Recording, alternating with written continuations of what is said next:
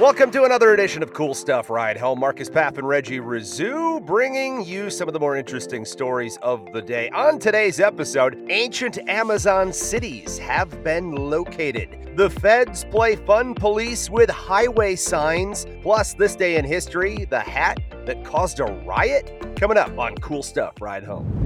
Archaeologists have revealed a fascinating discovery in the heart of the Amazon rainforest, where a network of lost cities, home to at least 10,000 farmers around 2,000 years ago, have been uncovered. The findings, published in the journal Science, showcase the remarkable complexity of civilization that thrived in the Amazon's Upano Valley between 500 BC and 300 to 600 AD. The initial observations of earthen mounds and buried roads in Ecuador were made over 2 decades ago by archaeologist Stefan Rostan. The use of LiDAR, light detection, and ranging technology played a crucial role in these revelations. The laser technology uncovered not only the earthen mounds, but also ancient roads, plazas, streets, and an agricultural drainage system. LiDAR's success in unveiling hidden structures in forested areas has been demonstrated in various architectural projects. According to Rostan, who directs investigations at France's National Center of Scientific Research, quote, "It was a lost valley of cities. It's incredible. More than 6,000 earthen mounds supported residential and ceremonial buildings, supported by agricultural fields with drainage canals. The extensive road system, with roads as wide as 33 feet and stretching for 6 to 12 miles, connected different urban centers, creating a regional scale network." Archaeologist Anton Dorison, a co-author of the study, estimates the population of this multi-city network to be at least 10,000 and possibly as high as 30,000 at its peak. This level of occupation and the complexity of the society were described by University of Florida archaeologist Michael Heckenberger as, for the region, really a class of its own in terms of how early it was, end quote. The study highlights the immense labor required to build such infrastructure in the Amazon. Unlike the Incas and Mayas, who used stone, the Upano people built with mud, showcasing an elaborate system of organized labor. They added that these findings challenge the perception of the Amazon as a pristine wilderness with only small groups of people. According to the researchers, as secrets of the Amazon continue to be uncovered, these findings add to the growing body of evidence showcasing the diverse and intricate societies that thrived in the region long before European contact. The ancient Upano civilization, with its lost valley of cities, contributes to the evolving understanding of human history in the Amazon rainforest. I'm always fascinated on how much we find in the Amazon. I mean, it's such obviously a large area, but it seems like there's constantly new discoveries being found in the Amazon.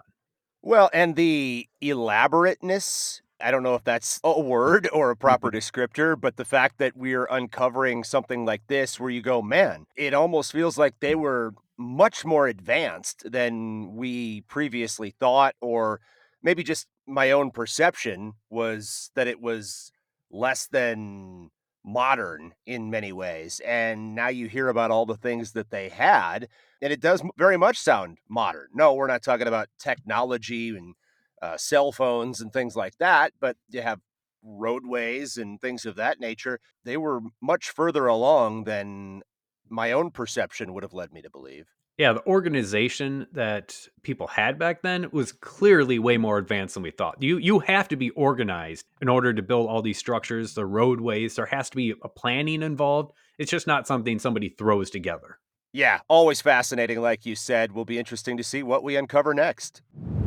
Well, no one's ever accused the federal government of having a sense of humor, and they're once again showing their aversion to whimsy. Per an AP report, humorous and quirky messages on electronic signs will soon disappear from highways and freeways across the country. This after the U.S. Federal Highway Administration recently gave states 2 years to implement all changes outlined in its new 1,100-page manual. That's got to be fun reading, including rules that specify how signs and other traffic control devices are regulated. Administration officials said overhead electronic signs with obscure meanings, references to pop culture, or those intended to be funny will be banned in 2026 because they can be misunderstood or distracting to drivers.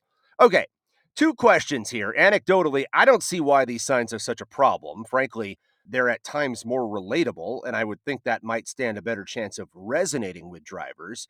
That said, if these signs are so distracting and the government can somehow prove they're causing roadway accidents or incidents, why is there a 2-year window before they're actually banned? Red Why tape. wouldn't this I guess you're right, that's probably it. I mean, that sums up the government. But you would think, hey, go into effect immediately. We probably should start saving lives right away, not in 2 years. It's not something that requires like a massive infrastructure overhaul. It's literally just not typing these messages into the computers used to put up the signs. Hey, they've already written 2 years worth of jokes. You can't not let them use them. You know what? Exhaust your catalog here. Throw it up there, and by 2026, we're done with it. Well, if you're asking yourself this question, what is the U.S. Federal Highway Administration? You're not alone. It sounds official, but I'd never heard of it either. It's actually part of the U.S. Department of Transportation. Their new manual dictates that signs should be, quote, simple, direct, brief, legible, and clear, end quote, and only be used for important information such as warning drivers of crashes ahead, adverse weather conditions, and traffic delays. Seatbelt reminders and warnings about the dangers of speeding or driving impaired are also allowed. The AP report actually provided a few of the recent attempts at roadside humor, all of which will be disappearing in the next couple of years. They include, quote, use ya blinka in Massachusetts. Of course, a little nod to the accent there. Visiting in-laws, slow down, get there late from Ohio. I like that one. Yeah, solid. Don't drive Star Spangled Hammered from Pennsylvania. Hocus Pocus Drive with Focus from New Jersey, and Hands on the Wheel, Not Your Meal from Arizona. Now, out of all the states, Arizona is near the top when it comes to funny road signs, as you probably would expect, mainly in the Phoenix area. The state features over 300 electronic signs positioned above its highways, and over the past 7 years, the State Department of Transportation has organized a competition to discover the wittiest and most imaginative messages for these signs. Representative David Cook, a Republican from Globe, told Phoenix TV station CBS 5 that Arizonans enjoy the humor of it all and expressed frustration with the federal mandate. Quote, why are you trying to have the federal government come in and tell us what we can do in our own state? Prime example that the federal government is not focusing on what they need to be, end quote. Now, I'm not going to go down some political wormhole here, but in terms of this particular issue, it does seem a little bit, out of bounds for me, Reggie.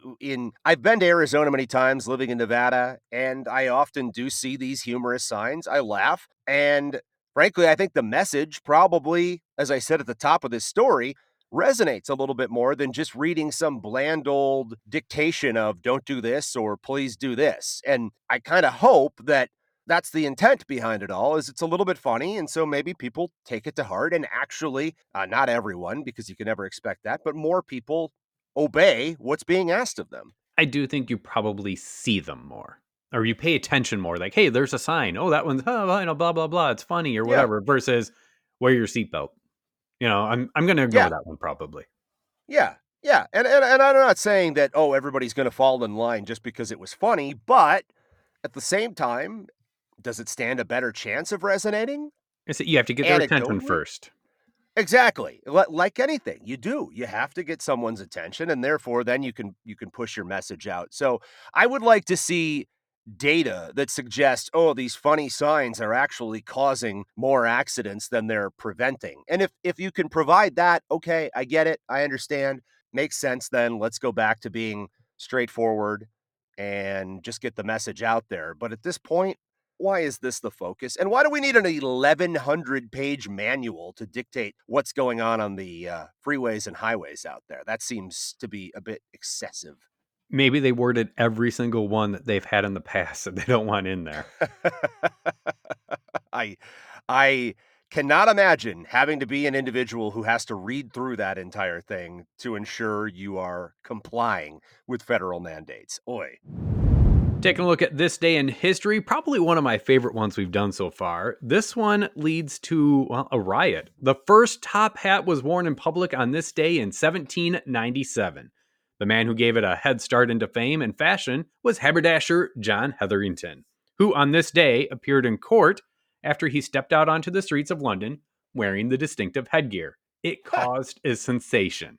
So much so that a crowd formed, and Hetherington was eventually arrested and given a summons for breach of peace and inciting a riot.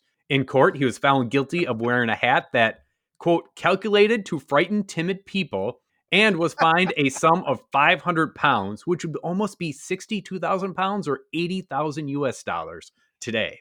Hetherington called it a silk hat, which was offered as evidence. Now, what on earth? Because I tie everything back to Seinfeld, it reminds me of the episode where Elaine's friend, she gave her the undergarment and she walked down the street that way and it caused Jerry and Kramer to crash. I mean, it's just so absurd. Sir, your hat caused a commotion, therefore you're liable. Like, come on. Well, the arresting officer told the court that nobody had seen anything like it before. From the article following the arrest, the officer said, quote, he had such a tall and shiny construction on his head that it must have terrified nervous people. The sight of this... Who are these nervous people? Who are these nervous people that are like, my God, it's a tall hat? The sight of this construction was so overstated that several women fainted at the unusual sight, while children screamed, dogs yelped, and the younger son of Cordwainer Thomas, who was returning from the chandler shop, was thrown down by the crowd, which collected and had broken his right arm. Sounds like good publicity to me for the top hat. Well, Hetherington claimed that he had not violated any law of the kingdom, but was merely exercising a right to appear in a headdress of his own design, a right not denied to any Englishman, which I think is a good argument. I mean, it is a hat, and he did create it.